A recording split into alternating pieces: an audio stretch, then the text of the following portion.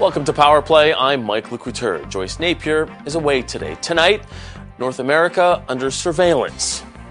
The presence of this surveillance balloon in U.S. airspace is a clear violation of U.S. sovereignty and international law. U.S. Secretary of State Antony Blinken says his government is confident the Chinese balloon flying over North America is conducting surveillance. How will Canada respond? We'll talk to Public Safety Minister Marco Mendicino on that, plus gun control back down. Today's humiliating climb down that we have forced Trudeau to make is a temporary pause in his plan to ban hunting rifles. A Conservative leader, Pierre Poilievre, is taking a victory lap, but how soon will the Liberals still push forward with a new plan? We'll ask that of the minister as well. Plus, cash on the table. At the federal level, this is a time of real fiscal constraint. Ahead of Tuesday's First Ministers' meeting, Chrystia Freeland sat down with her provincial counterparts and warned federal finances are tight. Will the provinces be able to reach a funding agreement with the Prime Minister? We'll talk to Ontario's Finance Minister. But first...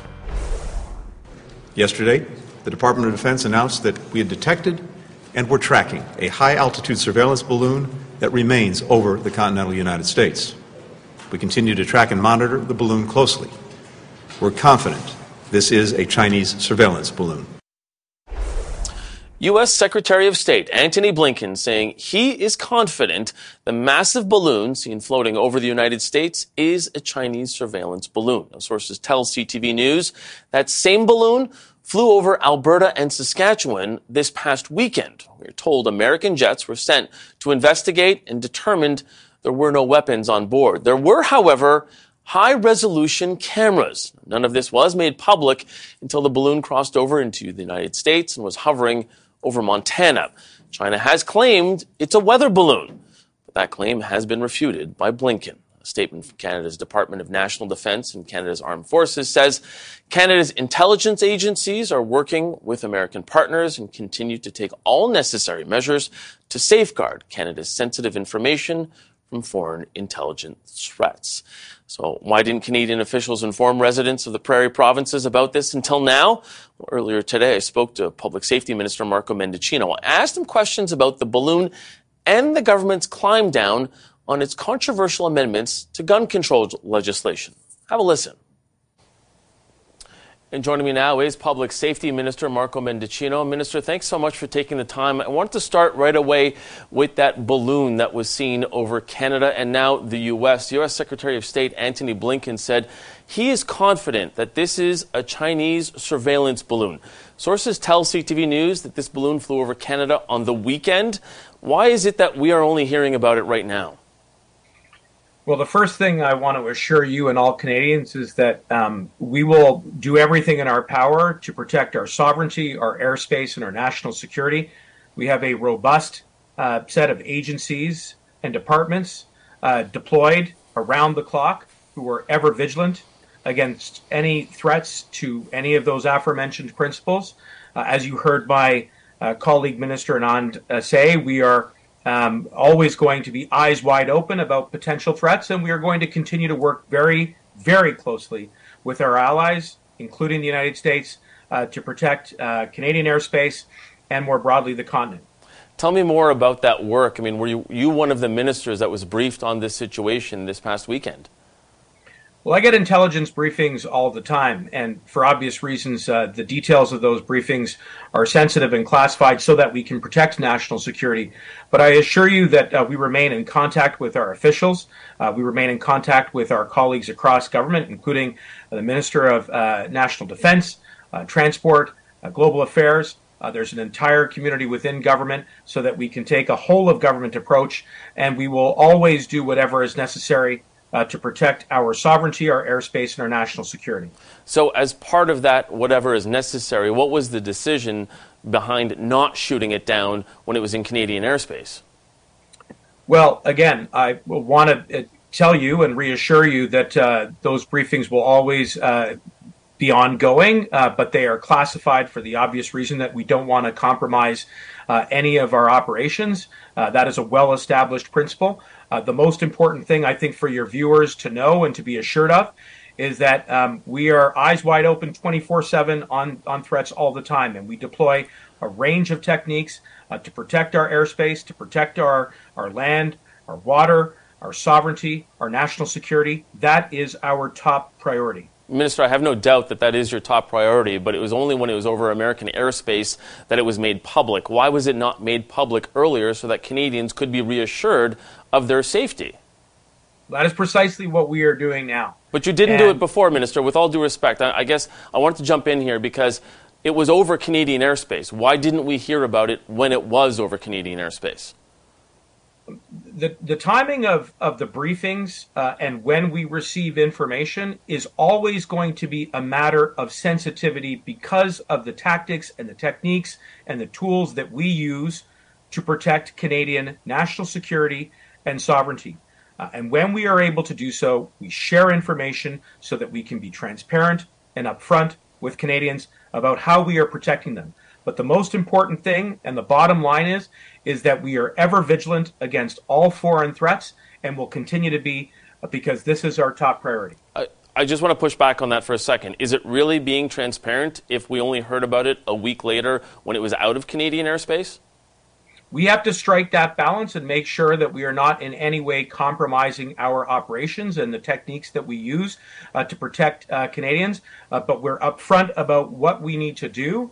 And when we can share that information, we do. And we work closely with our allies on that front as well. And we'll continue to do so that we can protect our perimeter, our sovereignty, and our national security. I just want to point out that that information was not shared by the Canadian government at first. It was shared by the American government. But I want to move on for a second. Sources tell CTV News that there were a total of 4 balloons that had left China. Is it your assessment that China is spying on Canada and our allies? As I said, we receive information and briefings all the time about potential threats from a range of hostile actors. We remain in constant contact with our officials on that front. We are a part of a team of national security partners within government. As I said, I work very closely with the Ministers of National Defence, Transport Canada, and Global Affairs, who coordinate our efforts with our allies. And we will always deploy whatever measures are necessary to protect the Canadian national interest.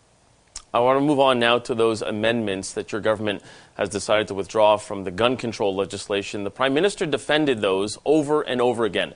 You defended them over and over again. So what has changed to make your government withdraw these amendments now? Well, first, this is an emotional issue, and I've reached out and will continue to reach out to Canadians no matter which perspective they come to when it comes to reducing gun violence. And we owe it to all Canadians, and especially victims and survivors, to get these amendments, which are targeted at completing the work around assault-style firearms, the type of guns which have been used in Portapique and Truro, at Polytechnique and elsewhere, out of our communities because they have no place. That having been said, we recognize that there needed to be more work done on both the substance of the amendments as well as consultation. And we have to accept responsibility for that. And that is why today we withdrew those amendments. That's part of our effort to extend a branch to our colleagues in Parliament, to reset the narrative so that we can get this right. And that is precisely what we're committed to doing. So you're accepting the responsibility for getting this wrong then at first? Well, we have to. We've got to accept the responsibility of the concerns that have been expressed around consultation. But I'm focused on charting out a course forward. I've met with victims and survivors, and there is just no way to express what we owe to them. They have been patient. They are showing, I think, an ongoing support for the government, which we need. And frankly, the ongoing conversations that I'm having with gun owners and First Nations and Inuit communities across the country is also essential so that their lived experiences can be woven into this bill. We need to do that on the basis of relationships that are rooted in trust and in respect and listening. And that is my commitment, and that is our government's commitment, and we owe it to Canadians to do the additional work that is necessary, and we will get there. I guess the question is, though, why didn't you do that work before, when you presented these amendments beforehand? Look, there is a continuum of consultation that goes on, but when concerns were raised with regards to the language around and the models that were included in the amendments, we said that we would take the time that was necessary to continue those conversations. No, I understand that, Minister. I guess my question is, why didn't you consult Indigenous communities? Why didn't you consult hunters? Why didn't you do all this consultation before bringing all these amendments to committee? We've got to accept responsibility that part needed to be done better, and that's why I had been engaging with First Nations, Indigenous, and Métis communities so that we can get it right and do that work consistent with the principles of reconciliation, and that's got to be rooted in respect. That's our commitment, and to work with opposition colleagues. I believe there are some opposition parties with whom we share a common cause to address the issue of those guns that have been used in mass killings, and there's no shortcut around it. You've got to be prepared to do the work. And that's what we're going to do. And we do owe it to victims and survivors. I met with a number of them this morning. They're very concerned about maintaining this bill, as am I. But I've asked them obviously have just the utmost respect for them to keep faith. They've shown tremendous patience, and we've got to bring Canadians along on what is a very, very important issue. So why should they keep faith in your government if you had this issue now where you had to withdraw these amendments? Why should people like Paulie Soussouviens and people from that group, like one of the survivors, Nathalie Provost, why should she believe you that you will be able to come with new amendments that will actually pass and do the work that they are asking you to do? Look, it's a big ask, and obviously have had some very, difficult and emotional conversations with them. But my short answer to your question is that my work is rooted in integrity. My work and our government's work has to be rooted in trust and respect for them, for the sacrifices that they have made. It has to be rooted in trust and respect for all Canadians. And that is the best way forward, is to extend a branch, to reset the narrative, and to make sure that we do the additional work that is necessary so that we can get it right. And that is our commitment, and we will continue to do what we can to get there. But, Minister, with all due respect, you promised to get it right the first time. Why should they believe you now this time? Listen, you have to do this work, and it's not easy. As I said at the outset, it's emotional, and I accept that. And I think we, always have to be prepared to do better. And that is precisely what the government is doing today. So I think we can rally and unite around the common cause, that there's been far too much grief and suffering as a result of gun violence. And by uniting around that cause, I do see a path forward. We've extended a branch, I think, to our opposition colleagues. We want to work with them, and we'll keep at it. And we owe it to everybody to continue to do this work, not to give up, and to forge ahead. And we'll do that with respect and humility and trust. And that's how I think we can complete it. Given how long victims' rights groups have been waiting for this, what is your timeline to get this done? Well, look, I am going to reject forecasting timelines. I think it's more important right now. I know, Minister, but they've been waiting for so long. They've been doing this work for so many decades. I mean, how much longer are you expecting them to wait? Look, I understand the anxiety. I've spent time grieving with them. But what's more important than putting a specific date on a calendar is that we get the relationships right, and we get the dialogue right, and we get the good faith right. And that's where we're starting today, as I said, extending a branch, resetting the narrative, and continuing on a path towards doing this work. And I'm running out of time, but I just want to ask, before the end of this session, will you bring forth new amendments before the end of this session? Look, I'll underline, I understand the eagerness and the anxiety. I'm going to work around the clock. My team is, our government will. But let's make sure that we do the consultation, do the good faith work, and then we'll get closer to providing some timelines as we make some progress. And that is my sincere hope. Minister, we're going to have to leave it there. Public Safety Minister Marco Mendicino, thanks for joining us. Thank you, Mike. Listening to that conversation was Nathalie Provost. She survived the Polytechnique massacre, and she's also a spokesperson for gun control advocacy group Paulie Soussouviens. Nathalie, thank you so much for taking the time being with us. First off, I want to ask you what you thought of the Minister Mendicino's explanation for why they are making this move today. I'm not in their position. Great. It's a big deception for me and for all of those involved for gun control. but they didn't succeed to explain correctly what has been tabled in December. So they had to make a step backwards in order to step further the next time. That's what I understand. You had said in a statement earlier today that it's clear that misinformation propagated by conservative MPs and the gun lobby has won. However, by his own admission, Minister Mendicino says that more discussions, including with Indigenous communities, are needed. Do you think that more discussions will get this legislation to the place that you want it to be? The legislation is broader than the question of the amendment. So maybe they need to have a discussion on the old bill. But regarding the amendment, for sure it needs to be correctly explained, and it needs to be clear why this amendment was correct, complete, and was not against hunting rifles. And for sure, for me, it's an emotional debate. But the question of the amendment is a technical debate, is a complex issue, and it needs clarity. It needs explanation. It needs charts. We're engineers in Police de Souvien. Most of us are, or families of engineers, and we know that it's not an easy issue. So maybe that was missing for every one of us. So because it was not there, the gun lobby was able to just say it's awful, it must not be done, it goes against hunting rifles, which is not true, but hasn't been correctly explained. So given what we'd seen, what happened with this set of amendments, do you have faith that this government will get it right this time? That's the only thing we have, faith. And they have the power. They are the governing party right now. They have to act with leadership. They have to do what they promise us and Canadians that they will do. So we'll be there to remind it.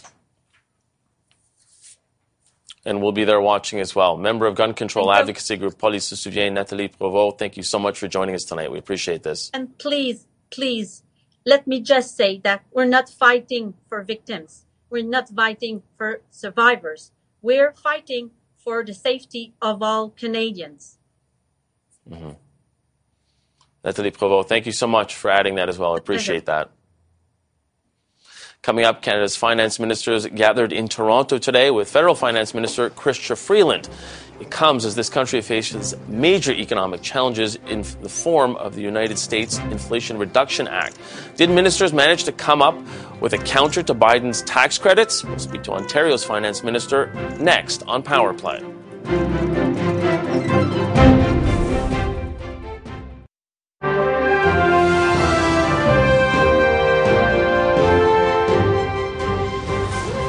At the federal level, this is a time of real fiscal constraint. We know that one of the most important things the federal government can do to help Canadians today is to be mindful of our responsibility not to pour fuel on the fire of inflation, not to force the Bank of Canada to raise rates even higher. The weather forecast for much of this country is calling for bitter cold, and the economic forecast is just as chilly. High inflation, high interest rates, a slow-growing economy, and looming concerns of a global recession are just some of the economic challenges facing Canada today. Now, moments ago, Federal Finance Minister Chrystia Freeland wrapped up a meeting with her provincial counterparts and territorial counterparts as well. On today's agenda items, one of them was discussing how to stay competitive with President Biden's Inflation Reduction Act. Part of that legislation allocates over $300 billion in investments and tax credits into America's transition to greener energy. So did Canada's finance ministers come out of today's meeting with a competitive counter? Let's bring in Ontario Finance Minister Peter Bethlenfalvy. Welcome, Minister. Thanks for taking the time to join us. I wanted to start out by asking you if you did come out of today's meeting confident that Canada can rise to meet the challenge posed by the U.S.'s Inflation Reduction Act.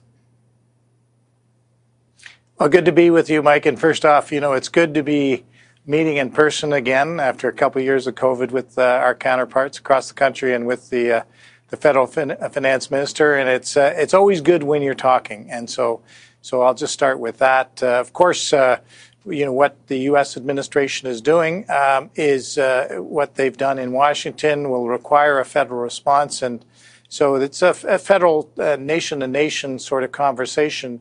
What I would say is this, and I heard this from all our counterparts today, is that we've been making investments already to attract capital into our respective provinces. And we've done, just in the last 2 years, just in some sectors, $16 billion of investment that's come in.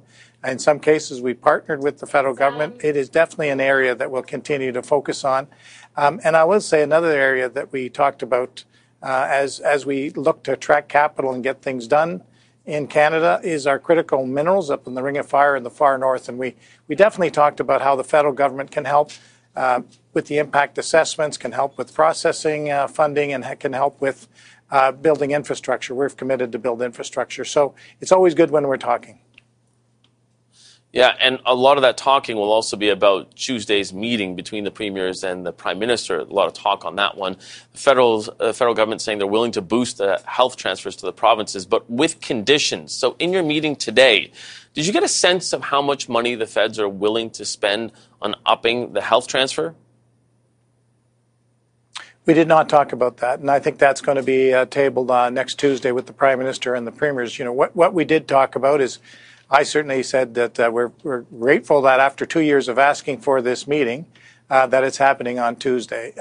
Canadians are looking at us to get it done. We here in Ontario, that's something we talk about. Let's just get things done. When we sit at a table, when we work together, we'll get it done. And I think Canadians and Ontarians are looking, that we can continue to collaborate on things like healthcare. I want to make sure that and we want to make sure that whatever agreement that is put on the table, that it's sustainable. And we've put our ask on the table, and now it's their time to show us what their response is. What's your flexibility on that? And I ask that because I know that all provinces wanted that health transfer up to 35%. Are you in Ontario willing to be flexible on that ask, or is that the financial red line? It's hard to deal in hypotheticals when you haven't even seen what they're going to put on the table. We've been very clear. I know, but that's the ask from Ontario and all the provinces, Minister. But that's the ask, and we have to wait to see their response. She said, company CEOs don't wake up in the morning. So, but if it's not 35%, is that a no deal from Ontario? That there will be in the federal again, Mike, I'm not going to get into hypotheticals, but what I can tell you that our premier has shown leadership in saying, let's get to the table. We've talked about data, for example. That's an element we'd be willing to talk about, and how we can share data and how we can work together. Because I think Ontarians and Canadians want us to work together. They don't want to wait a year for surgeries. They don't want to wait a year for hips and knees. We need to get more primary care into the local communities. We need to do so much more, hire more nurses, more personal support workers, work with credentials across the province, and people are trained in other jurisdictions outside of Canada. We've got so much more that we can do together. We're doing a lot of things already here in Ontario. Our Minister of Health just yesterday announced a series of improvements and innovations like our independent health facilities, so we can get the backlog of surgeries off. So that's what we're talking about. I'm an optimist, and I'm hopeful that Tuesday's meeting will lead to some good constructive results for not just Ontarians but all Canadians. A lot about the fiscal Just before I leave it here, I wanted to ask you specifically about labor, because as you had mentioned, healthcare workers is one of the biggest issues when it comes to the healthcare sector. So did a plan emerge from the meeting today with your provincial counterparts on how to address the labor shortages, or is it going to be one of those things where it is every province for themselves and we could see poaching between provinces? You know, it's so important. I won't go into details of the discussion, but I think everyone agrees that coordination is a better way to go. And the as of right that we've launched here in Ontario, which means that we'll accept credentials from any healthcare worker outside of Ontario into Ontario from across the province and the territories. So all these things are what I think Ontarians and Canadians want us to get things done, move forward, do it in a way that we can get past the fiscal challenges that we have. Ontario's been investing unprecedented, historic amounts of money into our healthcare system. And I think that's what the people of Ontario and I think the people of Canada want us to do. Minister, we're going to have to leave it there. We really appreciate you taking the time. Ontario Finance Minister Peter Bethlenfalvy. Thanks so much again. Appreciate it. Coming up, we catch you up on other political news that you need to know with The List. Power Play. We'll be right back. Stay right there.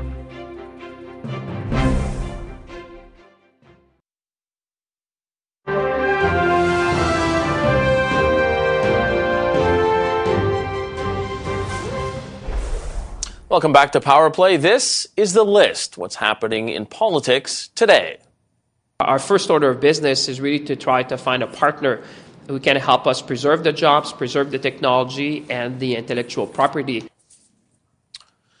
Industry Minister François-Philippe Champagne reacting to the news that Quebec-based COVID-19 vaccine manufacturer Medicago is shutting down. The federal government poured $173 million into the company in the race to develop COVID-19 vaccines. Health Canada did authorize Medicago's vaccine a year ago after the vast majority of Canadians were already vaccinated. In a blow to distribution, the company's vaccine was initially rejected by the World Health Organization because of the corporation's ties to Philip Morris Tobacco Company. After making dozens of amendments, the Senate has passed the Liberals' online streaming bill, Bill C-11. The bill would update Canada's broadcasting rules to reflect online streaming giants such as Netflix, YouTube, and Spotify. And it would also require them to contribute to Canadian content and make it accessible to users in Canada or face steep penalties. Yesterday, Canadian Heritage Minister Pablo Rodriguez told Vassy Kapelos he hopes the House of Commons will pass the bill very soon after it reviews the Senate's changes. And tonight, a CTV National News special explores the plight of Afghan refugees seeking resettlement in Canada. Ottawa had its promise to bring at least 40,000 vulnerable Afghans to this country by the end of this year, but so far, less than 30,000 have arrived. CTV's Geneviève Beauchemin traveled to Pakistan, where an estimated 3 million Afghan refugees are stranded with no status. Pakistan is such a bustling country.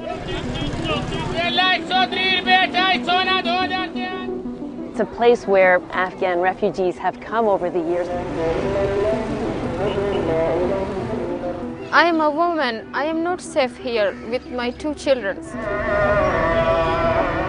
It's the fear of the Taliban that has pushed so many people into this country. And some of them live here in dire circumstances. They have no food, no water. So you would get the water where? Yes, from a mosque. From the mosque? Yes. So you walk? It's 15 minutes away from here. This, for many of them, that was supposed to be a stopover. My kids always ask me, like, Dad, when are we going to Canada? But it's become a place where they've been for months and months in limbo. That special is right here tonight on CTV News Channel at 9 Eastern and streaming on Crave. Well, coming up, the federal government walks back their controversial firearms bill amendments. Does this pivot undermine the government's tough talk on guns? Our Friday panel of strategists will dig into that next here on Power Play.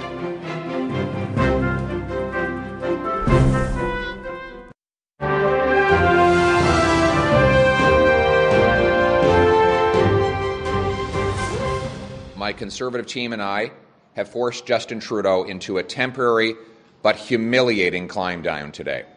Trudeau desperately wanted to ban hunting rifles. If we take a look at gun companies potentially using loopholes to find a way to create assault-style weapons that they can get back on the streets and evade the law. I mean, we saw that in tobacco. Every time you created legislation to block it from getting to kids, they would find loopholes. So it's incredibly important that we achieve that. And what we've also acknowledged, it's incredibly important that we respect hunters and that we make sure that we're not affecting folks who are hunters and their lives.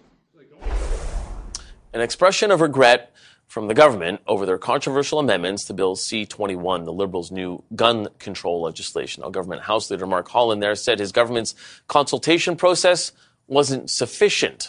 So does admitting consultations were not sufficient undermine the government's gun control policies? And can the government bounce back from this firearms fallout? Let's take this to our panel of strategists. Greg McEachern, he's advised municipal officials and provincial and federal ministers, and he's worked in media advance for 2 national election campaigns. Greg does lean Liberal. Larissa Waller from G&T and Company. She previously served as the head of communications for Ontario Premier Doug Ford, and Anne McGrath is the NDP National Director. Thank you all for being here on this frigid Friday. Greg, so the government has positioned itself as being tough on guns. Does what happened today undermine what they are trying to do, and can they continue on with this, or do they have to scrap C-21 at this point?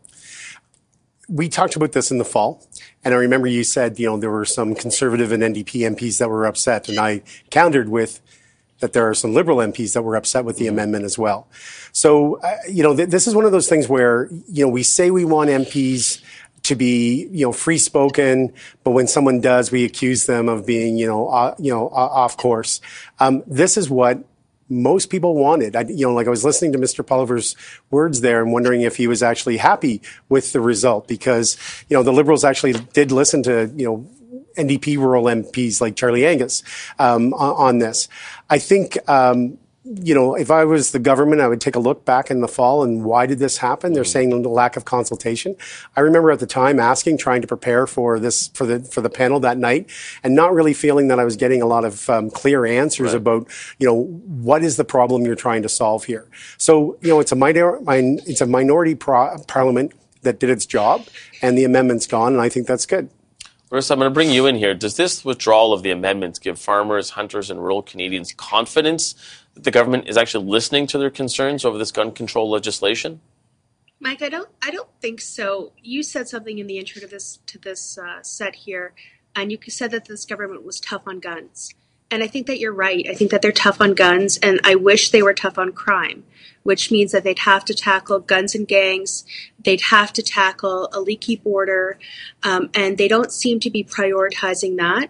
I also listened to the Minister Mendicino's clip earlier today, and he said things like he's committed to getting these guns off the streets, he's committed to the amendments, he wants to bring the bill back, and he sort of kept going between victims and then hunters and First Nation communities. I think everybody can agree that we have a violence problem, that we have a gang problem across Canada, not just in big cities. I think the difference comes with the solutions. And, the minister kept talking about it's an emotional problem. What I didn't hear him talking about is data and facts. And if you look at data and facts, I think that should push the government towards focusing more on guns and more on a leaky border.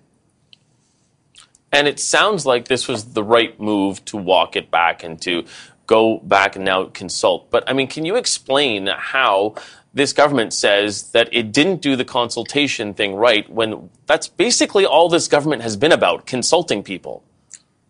It's been obvious from the beginning that there was a big problem with this amendment. Let's remember that, first of all, this is a very important legislation with broad agreement on the bill itself, minus the amendment, the handgun freeze, and it could have been passed back in November, December.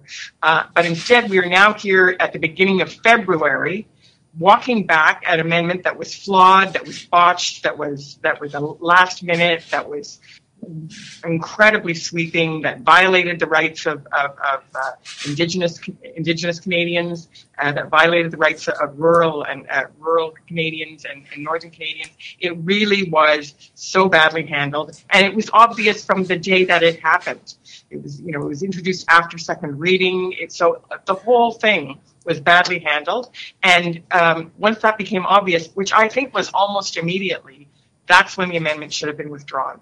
And I think there was no choice here. It was so obvious how badly it had been handled. They had no choice but to take the amendment out. And now I think they have to go back and do the work to make sure that if they want to deal with assault weapons, which I think is a good idea, that you deal with it in a way that actually respects the rights of people who legitimately need to use guns for their way of life in Indigenous communities, or for their way of life in many rural and northern communities.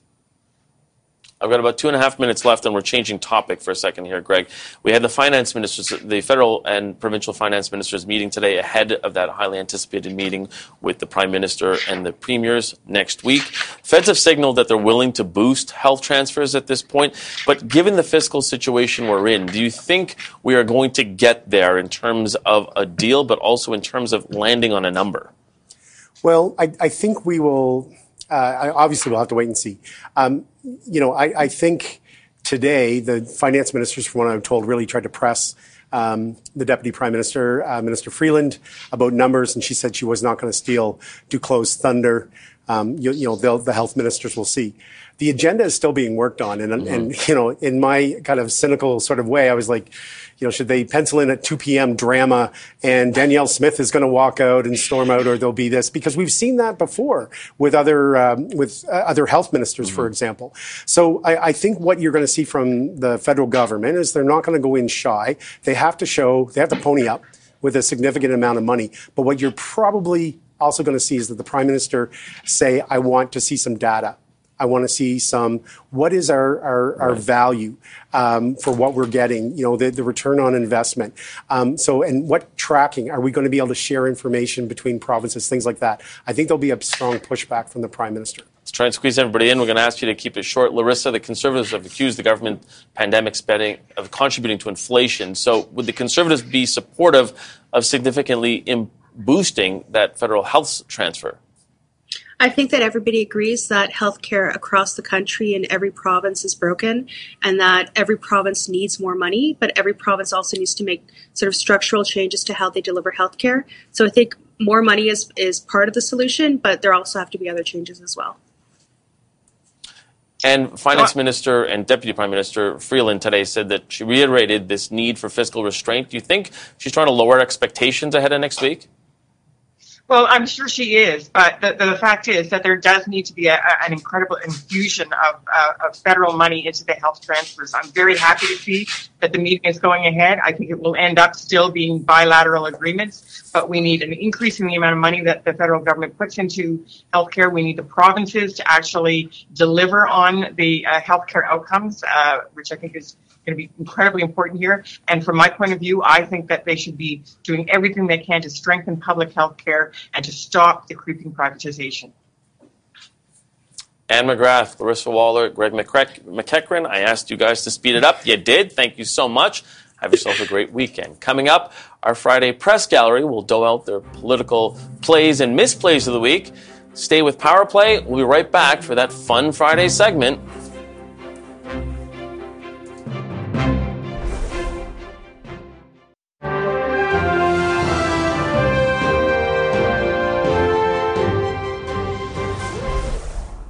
Welcome back. It's Friday, and yes, we're all back at it again together. I'm trying to throw these guys off, make them giggle before this, but it doesn't sound like it's going to happen. Oh, it did happen.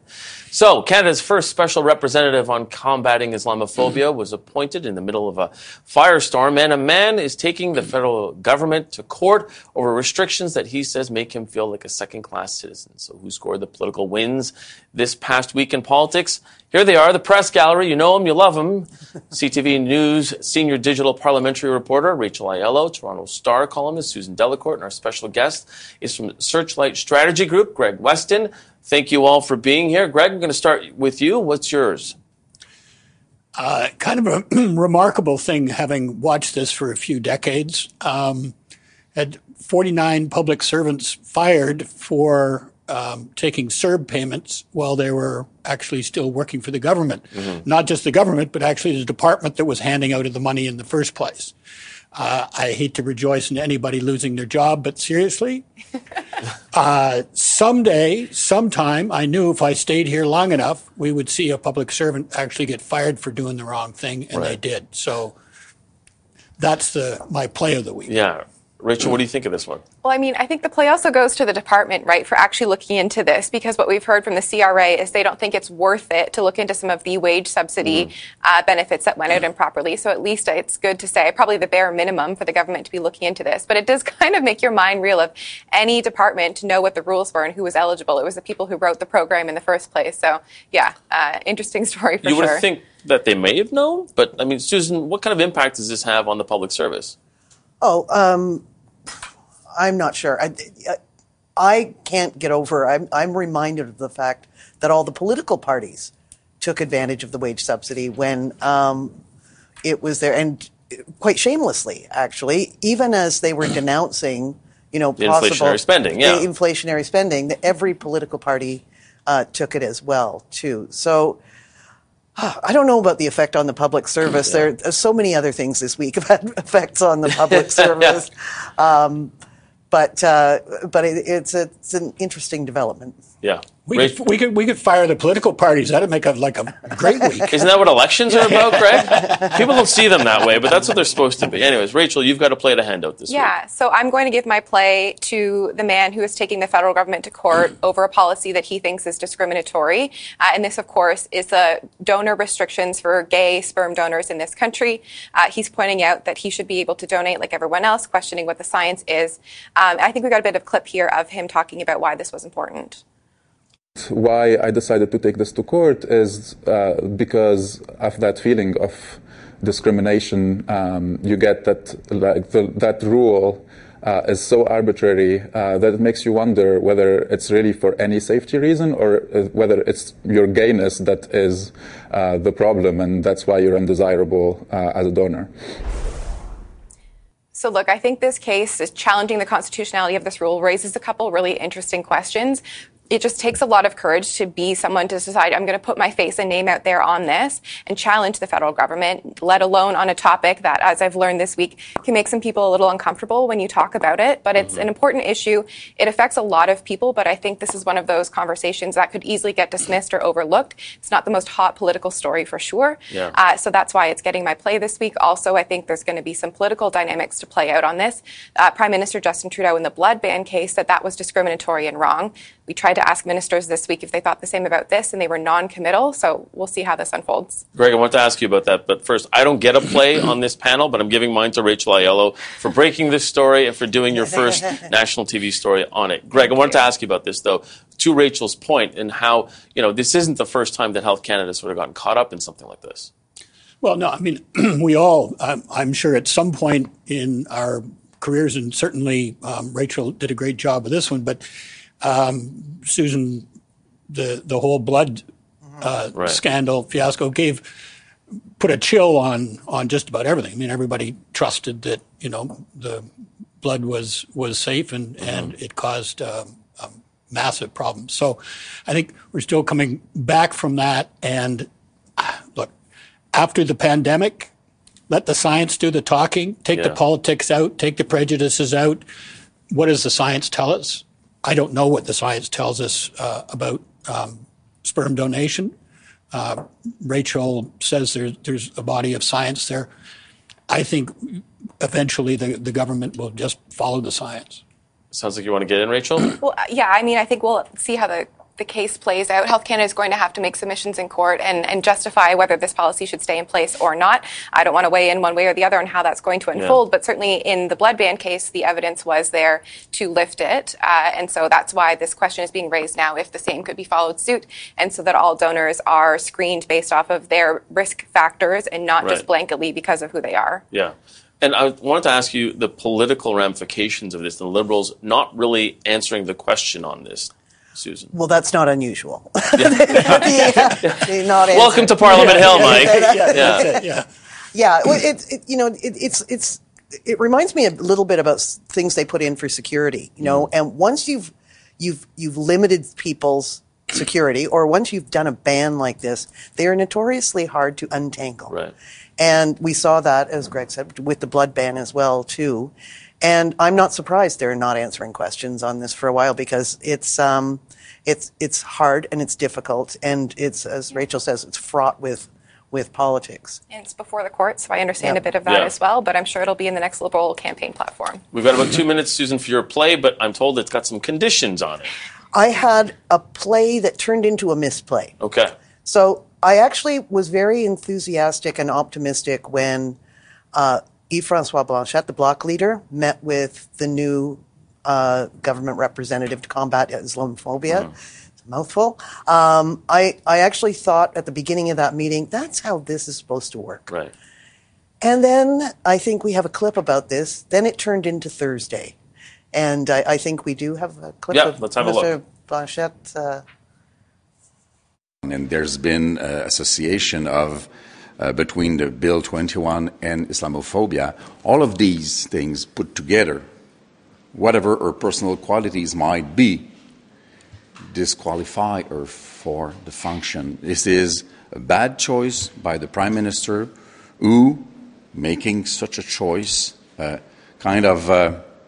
destroyed the possible credibility of the function. So that gets my prize also for one of the most condescending scrums I have ever seen. It was he was going to teach her a lesson. Yeah. She had more to learn. I work for the Toronto Star. He slammed the city of Toronto gratuitously several times. Yeah. I thought, well, we thought there was going to be bridge building here, but we forgot there's politics here too. Yeah. Got 30 seconds left, Greg. Well, we appoint someone as the person who's going to fight Islamophobia in this country, and she's not allowed to talk about Quebec. Yeah. I'm sorry. This whole thing has been kind of a surreal performance. And frankly, I think Blanchet and the rest of them owe her a big apology more than anything else. 10 seconds, Rachel. I think it's worth noting she's still technically not on the job, so she had these meetings this week without getting paid or having staff to support her. So I think that just is another little thing to note. Well noted. Rachel Aiello, Susan Delacourt, Greg Weston, thank you guys so much. Have a great weekend. That is your Power Play Week in Politics. Thank you for spending your time with us. The show will be back right here with Ashley Capellos on Monday, and we're going to hand things over for a colleague at CTV News Channel, Angie Seth.